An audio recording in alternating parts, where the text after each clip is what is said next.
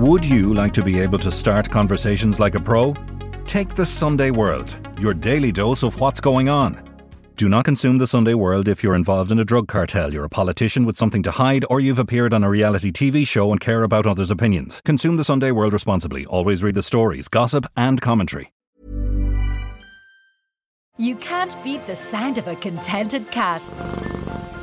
That's why veterinary surgeon and natural pet food pioneer John Burns developed Burns Pet Nutrition. Because he knows the positive impact a natural diet has on our beloved pets. And our premium cat food is designed to satisfy even the most finicky eaters. For natural, no nasty, wholesome recipes, choose Burns Pet Nutrition. Available from veterinary clinics and all good pet shops across Ireland. Hey, I'm Ryan Reynolds. At Mint Mobile, we like to do the opposite of what Big Wireless does. They charge you a lot, we charge you a little. So naturally, when they announced they'd be raising their prices due to inflation, we decided to deflate our prices due to not hating you. That's right. We're cutting the price of Mint Unlimited from $30 a month to just $15 a month. Give it a try at mintmobile.com/switch. $45 up front for 3 months plus taxes and fees. Promo rate for new customers for limited time. Unlimited more than 40 gigabytes per month. Slows full terms at mintmobile.com. Crime World with me, Nicola Tallant, is coming to your town with live shows across the country. Following our flagship show Omerta, almost sold out at the Olympia Theatre Dublin on April 27th, we're taking to the road with promoter MCD. We'll be in Dolan's of Limerick on May 3rd and in Belfast's Limelight on May 17th. Then it's on to Cork at Cypress Avenue on May 18th and finally Galway, where we will perform at Monroe's on May 19th. For tickets, check venue websites. Omerta, the sacred secret code of the underworld. But what happens to those who break it? Back when Gerry Hutch was a boy, things must have seemed a lot simpler on Dublin's inner city streets. Yes, there was grinding poverty, slum housing and little chance of ordinary folk ever rising above the hand they'd been dealt. But it was a world that Gerry Hutch understood. For even in the dark belly of the criminal underworld, there was a pecking order that people followed and respected. Of course, there were those who stepped out of line and they were dealt with, sometimes in the most brutal fashion imaginable. But for the most part, things ticked along smoothly enough. Those involved in criminality planned their robberies and heists as quietly and covertly as possible. The less people who knew the details, the better. And most of those around them turned a blind eye as to how they raised their cash, often grateful for the financial boost a local area might get after a particularly big windfall. Everyone knew where they stood, and there was order. It might not have been lawful, and certainly the victims of these crimes, which involved a lot of armed robbery, were often severely traumatised. But compared with what was to come, it must now seem like a far quieter and a more gentle time. This is the story of Gerry the Monk Hutch, from his early days as a young hoodlum through to his astonishing acquittal in the Special Criminal Court. How did this quiet-spoken man from the North Inner City become one of the most notorious figures in Irish criminal history? How did he end up on trial for murder, and why did he walk free? It's a story about blood bonds, bitter feuds, and shocking betrayal. It's a story about the changing face of Dublin and about the pursuit of justice in the courts and on the streets. The Monk is a 4-part Crime World long read, produced by Ian Mullaney and read by me, Nicola Tallant. Part 3, Dublin Underworld. Hutch, the Gardaí have always believed, was an integral cog within the domain of organised crime, which first started to emerge in Dublin in the 1970s. Up in the north, with the outbreak of the Troubles, armed bank robberies had become a popular way for the Provisional IRA to fund their activities. And possibly inspired by these audacious heists, criminals in the south began to look at hitting security vans and financial institutions as a quick way to make a lot of money. Indeed, by the early 70s, the Dublin Central Detective Unit had established that Martin the General Cahill and his brothers had teamed up with the notorious Dunn gang in Crumlin to rob security vans after they'd made their collections from the banks. They got even more brazen. In 1983, Cahill and his gang stole £2 million worth of gold and diamonds from O'Connor's Jewellers in Harold's Cross. 3 years later, they struck again, helping to steal some of the world's most valuable paintings from Russborough House in County Wicklow. Other crime families operating around that time included brothers John and Michael Cunningham, experts at armed robberies who famously branched into kidnapping when they abducted the heiress Jennifer Guinness in 1986. And, of course, right there in the middle of this nefarious mix was Gerry Hutch. Although he has repeatedly claimed to have quit crime after his last stint in prison in the early 80s, Gardaí believe he was at the forefront of Ireland's gangland scene for at least another 2 decades. He's also claimed never to have been involved in drugs, hating heroin because of what it had done to his local community. He never took them or sold them, he has declared on numerous occasions. But the Gardaí have long doubted that he steered totally clear of this very lucrative industry.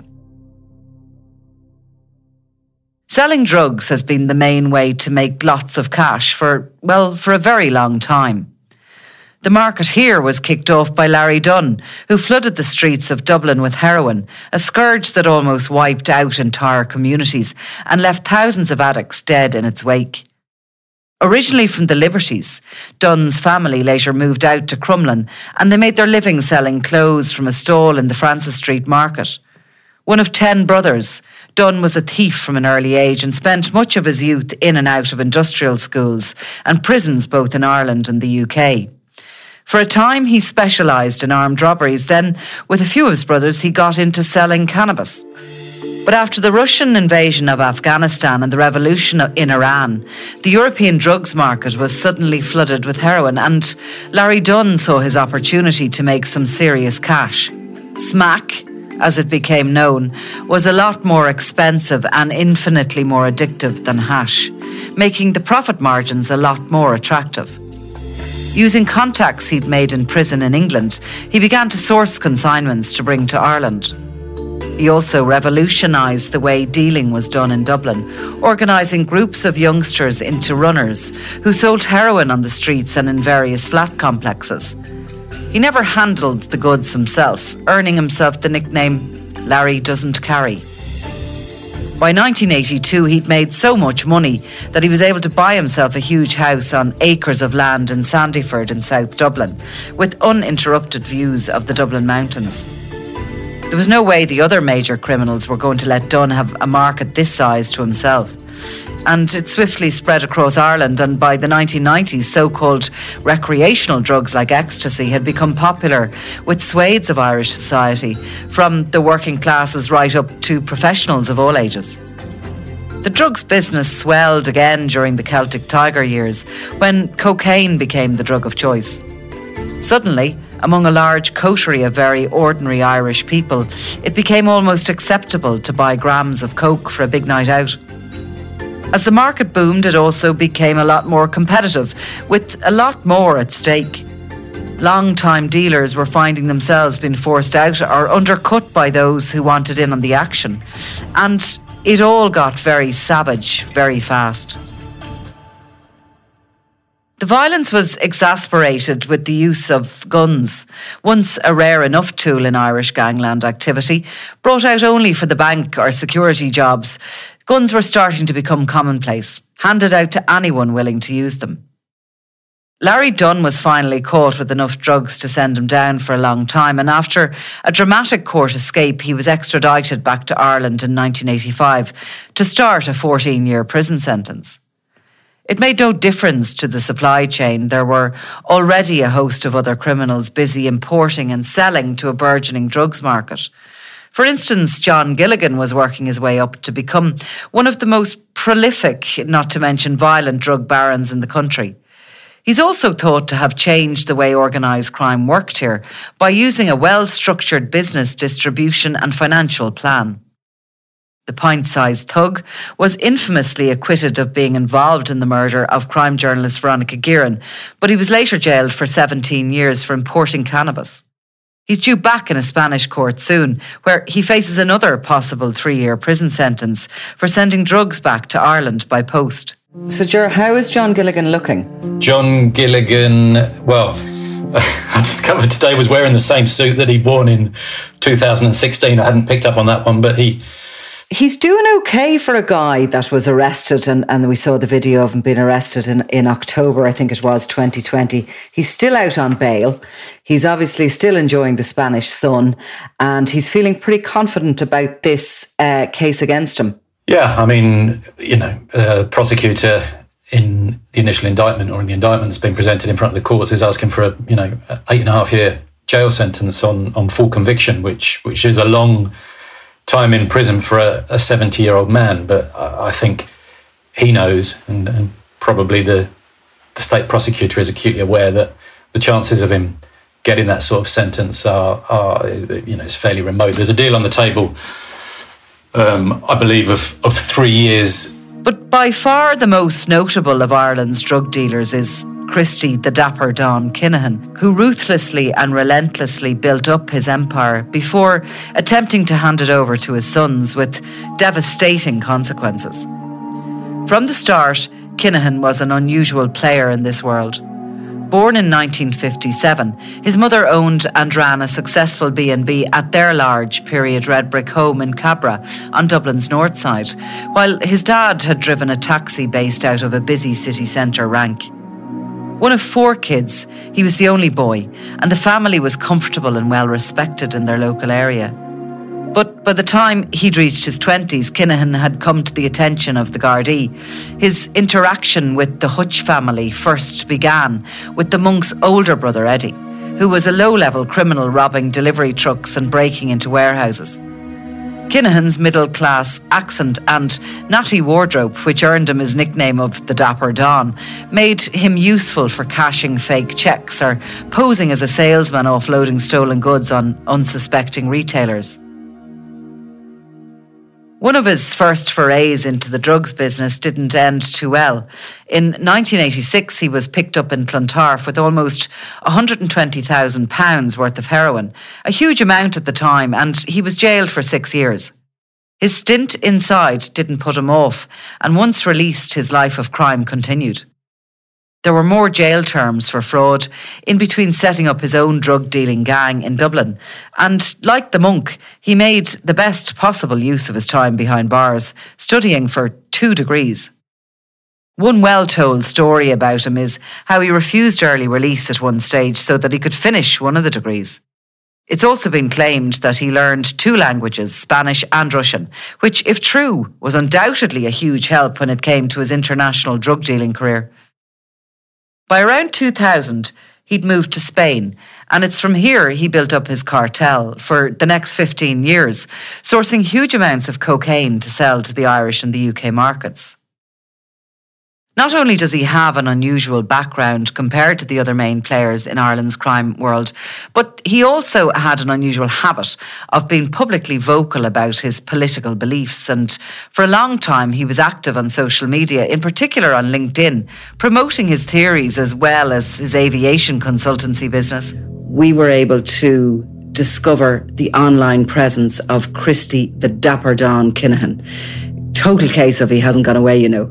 No, absolutely. It was a very busy week, busy skiing for you, but particularly busy for us back in headquarters. But Christy Kinahan Sr., I suppose we've heard over the last few years how he stepped away from the business, and that's a lot of what we've heard about him. But I think the last few weeks have shown that while he may not be involved in the day-to-day of drug shipments, that he remains the mastermind behind the financial plan for the Kinahan cartel's assets. He's this aviation broker. He has a LinkedIn page. You and I were able to read through his tweets, his LinkedIn postings, and other social media he had, and we got a proper insight into the kind of what was going on in his mind. He is pretty much pro-Vladimir Putin. He loves Russia. He thinks we should be a bit wary of Ukraine. He likes Claire Daly, the MEP, and her thoughts. And he's big into Russell Brand. Yeah, I mean, it's a funny mix. I mean, I'll defend him slightly that his pro-Putin tweets kind of came before the invasion, actually. For a number of years, Kinahan was married to his childhood sweetheart, Jean Boylan. They had 2 children together, Daniel and Christopher Jr., before splitting up.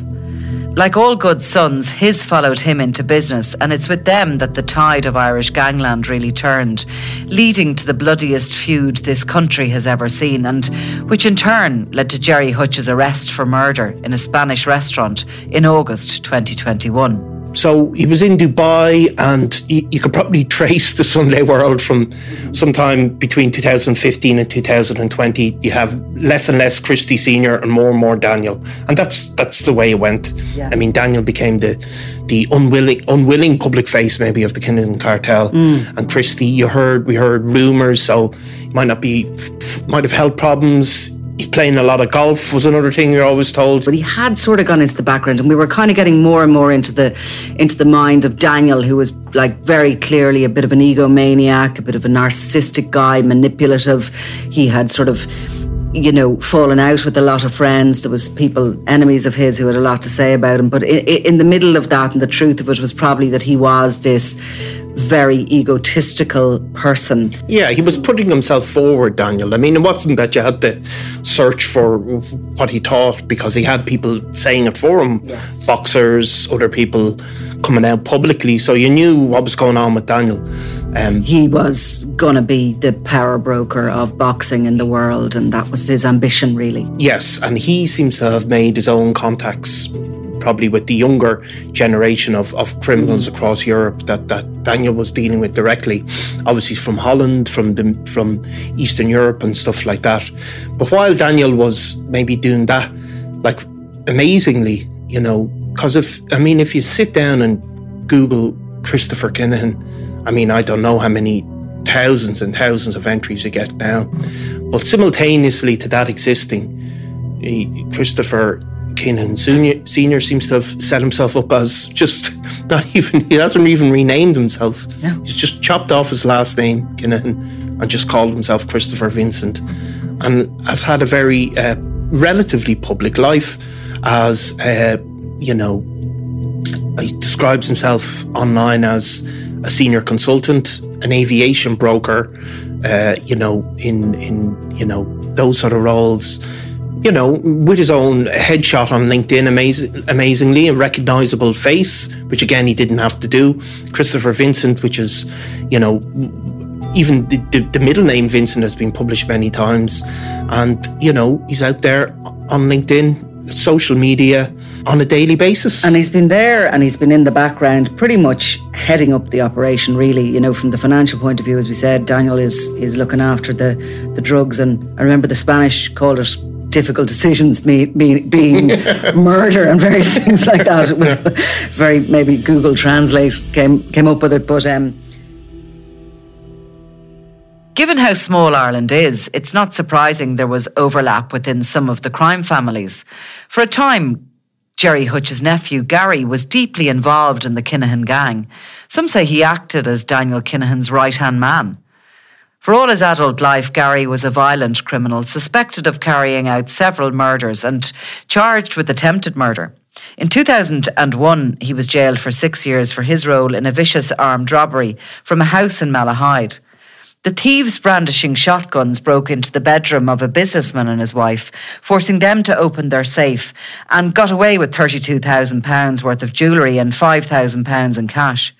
After his release, he spent most of his time in Spain, where he worked in the drugs trade. But he came back to Ireland for the big jobs. Like a tiger kidnapping in 2010, when a bank official was taken from his home in County Kildare and forced to go to the vaults in the Bank of Ireland on College Green in Dublin. The kidnappers threatened to attack his girlfriend's family if he didn't follow their instructions, and they stole €7.6 million.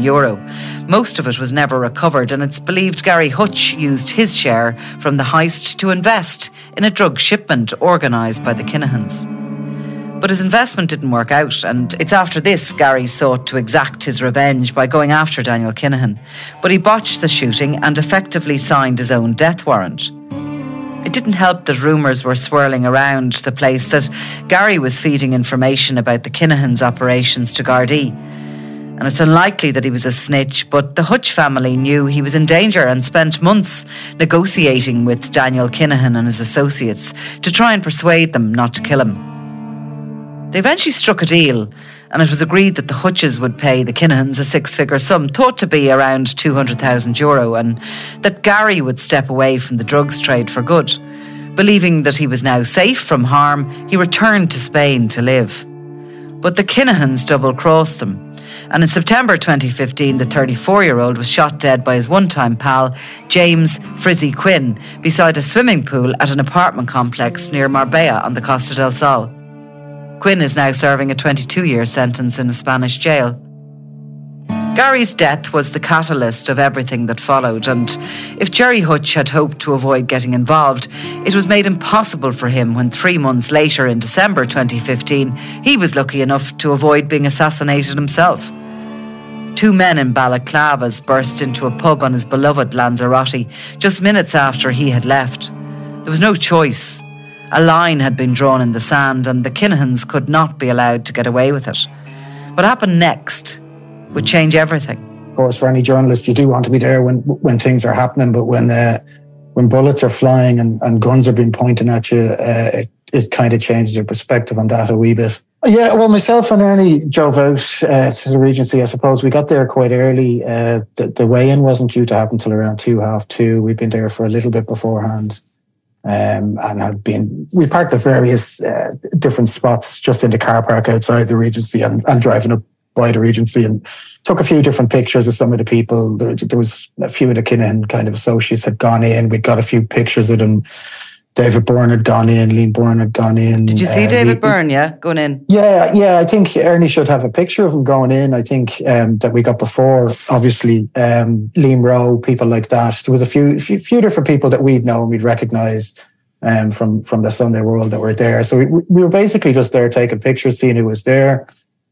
You weren't going to go in then, like it was more the point. No, I popped in briefly. I was only in there probably for a minute or two. I know the Evening Herald were there at the same time, and Robin Schiller was in more in the room itself just before the shooting took place. But no, myself and Ernie were mostly outside, kind of circling around different positions outside just to see who's coming and going, trying to spot the different people.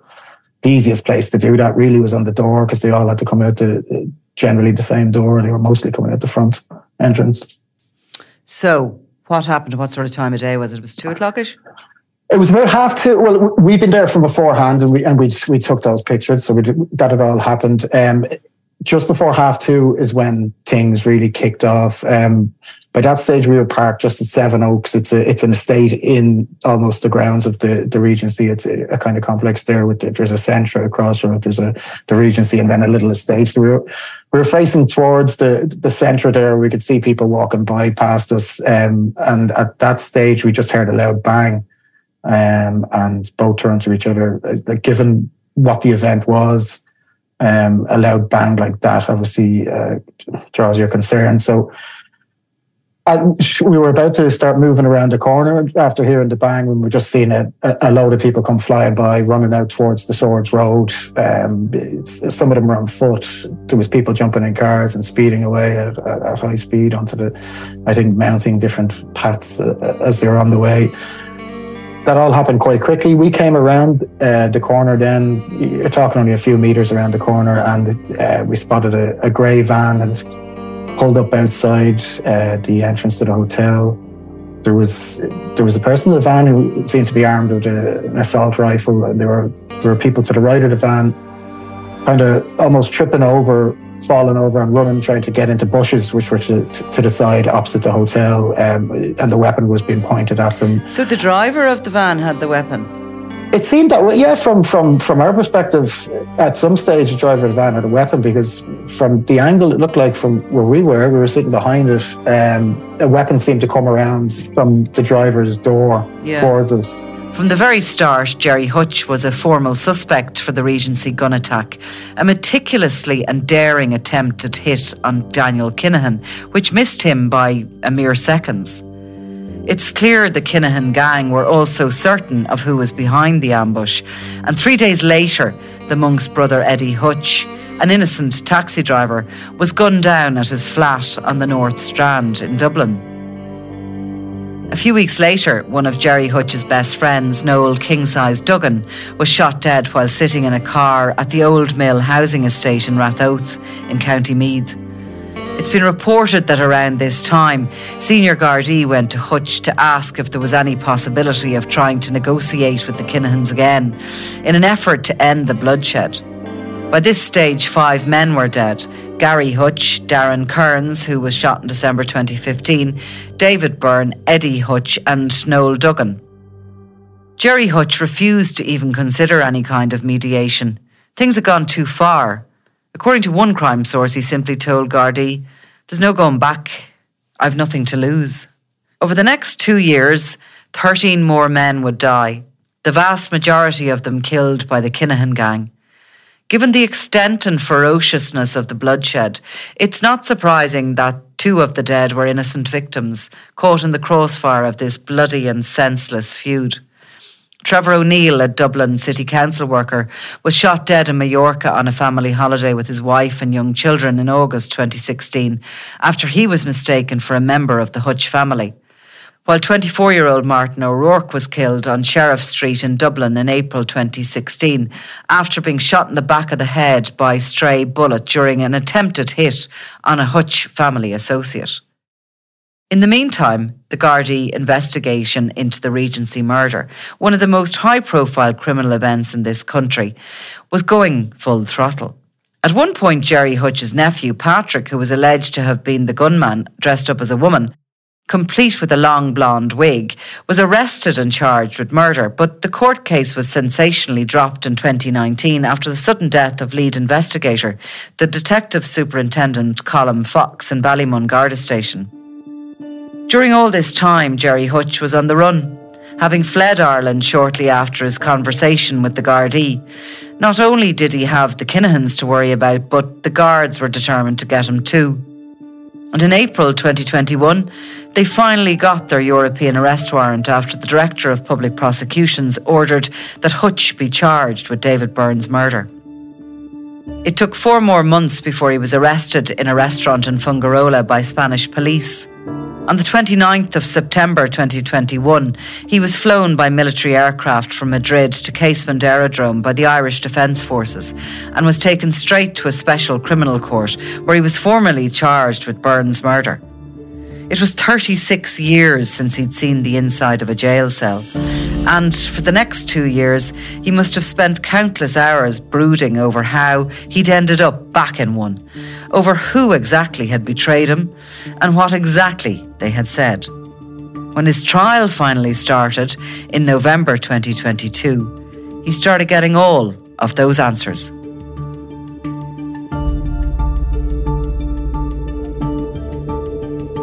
The Monk is a 4-part Crime World long read produced by Ian Mullaney and read by me, Nicola Tallant. Crime World is a podcast from SundayWorld.com.